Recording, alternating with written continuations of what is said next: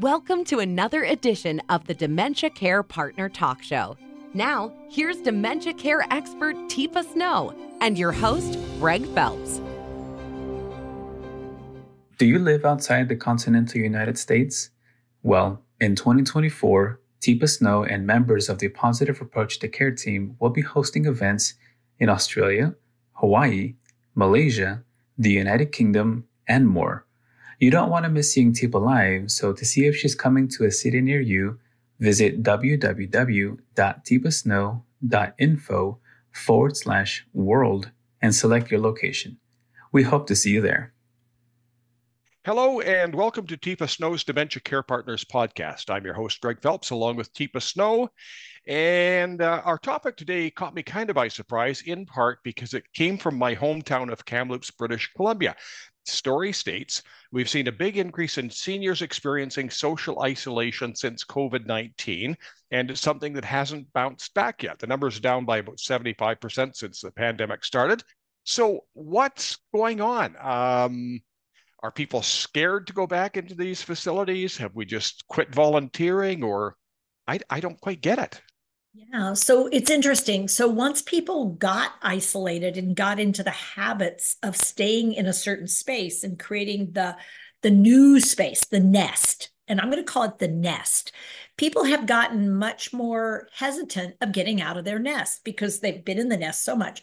And we remember, Greg, I know you remember too, cabin fever. Like in the wintertime, we'd get cabin fever and you just had to get out.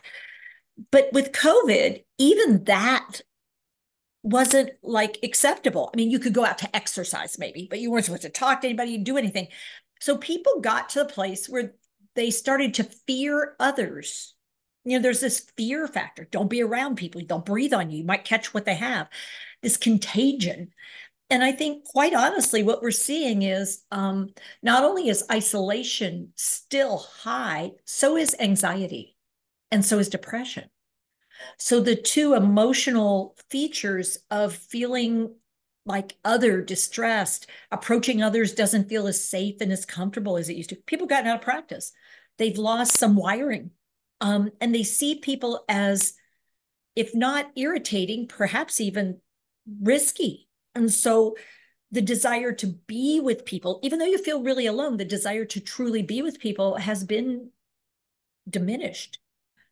And yet it's not safe, but it doesn't feel safe to get with people. And so there's more and more evidence that we're going to need actual special programming to help people get back into a pattern of engagement that goes beyond maybe nodding at the people at the supermarket. Because do you remember when the supermarket interactions were considered major social events during COVID? Yeah, I do. It's funny you mentioned that because I volunteer at a revival store in the desert here, and I talk to everybody. And some people are really sort of like they're taken aback that you would actually speak to them, and they sort of back up a little bit. They might have done that before COVID, but I don't think so. And so when you take that from a friendly situation, put it into an institution, it could only be worse. Yeah. And I think unless those of us with capacity make choices to initiate. Now we have to prepare. You know, I've done the PIPES thing, and PIPES mean I prepare, I initiate, I seek participation, I evaluate, and then I either sustain something or I can switch it depending on what I'm thinking. Unless those of us with capacity start doing outreach to people who are hesitant to initiate, it's not like people can't respond. It's that they are having trouble initiating. And we may have to find them in spontaneous places where we can start an interaction and people learn to not be so concerned about the interaction. And it can be real surface. Greg, hey. Or I could start with, hey, I'm Teepa and you are. Mm-hmm. Yeah. Oh, hey, Greg, you're here today. Now, are you buying a big order or just something small? So something that's going to engage me. I should answer that or turn around and walk away. Chances are you've hooked me.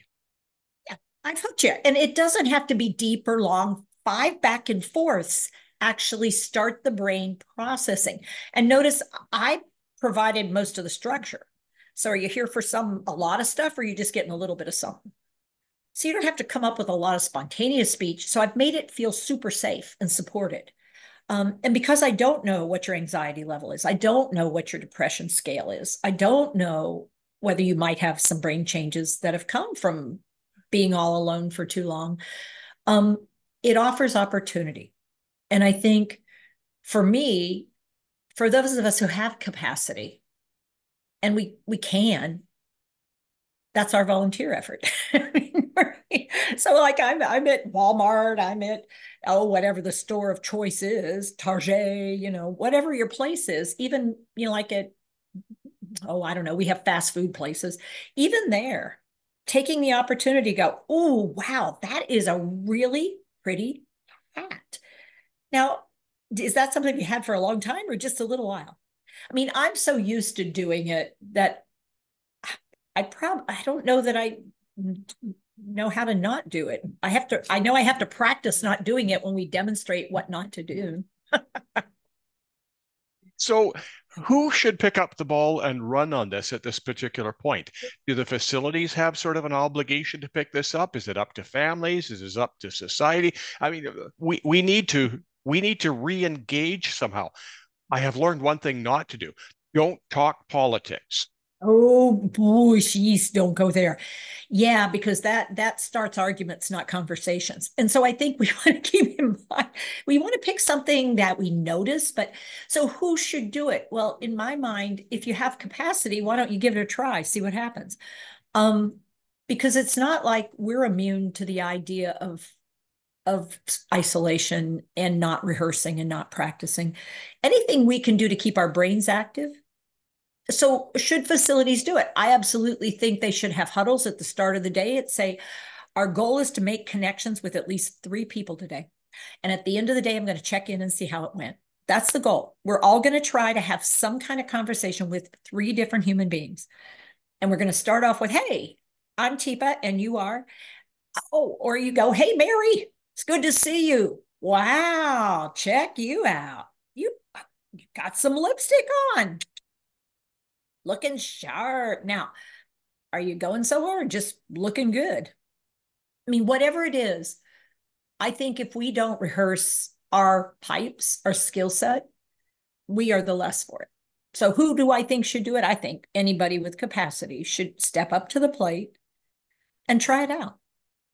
Because sometime it might be somebody you really care about who's in this situation, and not just somebody at work or somebody you've met at the grocery store, but somebody you really do care about. And then the reality is you don't have to work so hard. It's already part of your lexicon. You could set a very simple personal goal or challenge and try and find out maybe 3 things about a person that you didn't know. Yeah, but to do that, yeah. And so the goal is to share about yourself, because if you don't want to share with them, why should they share with you? So it's not an interrogation. It's really, hey, Greg, now we both wear glasses. Mine are progressives and yours? Regressive. Oh, regressive. Oh, yeah. Thick, eh? Seeing things backwards. Now, I noticed your beard. Yeah. Definitely on the white side. Oh, thanks. Now, do you color it? Good thing this is a podcast, Teepa. But it's simple to engage, isn't it? I mean, if you really actually, but it's a mindset. You can't, you've seen so many people just walk by task-oriented. You've talked about task-oriented before. Here, I'm here, stand up. I mean, is that a way you would start an interaction with somebody on a bus? Stand up. Or would you say, excuse me, I'm wondering, do you mind if I sit next to you? Oh, I have a bag. You scoot over just a bit? I mean, I wouldn't like come up to somebody on a bus and say, stand up. It's time to go to lunch. I mean, or are you ready to go eat? It's like, what? Because unless you check out, are they engaging with you? Do you have eye contact? Have they looked up at you? And if they haven't looked up with you, you might even start with something as simple as, hey, or knock, knock, to see if they really don't want to engage, or if they just hadn't noticed you. Because it's an opportunity to get started in a social way versus a reactive way. Teepa, you have videos on just about everything else. Is there anywhere we can find video on this, or is there? I would hate to think we have to offer a course of this. So how do people get some knowledge in this? Yeah, we have 3 video clips on this topic about getting connected, about this offer of relationship, of friendship. And we actually do have courses, you know, Greg, because sometimes people need more support than you think they do to get out of this task-oriented approach to things. And we call them the champion courses. If you want to get super good at it, but you know, frankly, we don't need that much skill building to just be friendly. We just need awareness and a little practice. Teepa, thank you very much. Thank you, Greg. You've been listening to Teepa Snow's Dementia Care Partners podcast. For more information, go to teepasnow.com. Hi, I'm Teepa Snow, and you just found our YouTube channel and watched one of our videos. I'm the owner and founder of Positive Approach to Care. Thanks for watching, and if you have a comment about, or you would, please share it with people you know. Oh, and if you haven't yet done it, consider subscribing. We'll let you know when the next new video comes out. And you might want to visit our website, www.teepasnow.com, where you'll find other resources as well. See you there.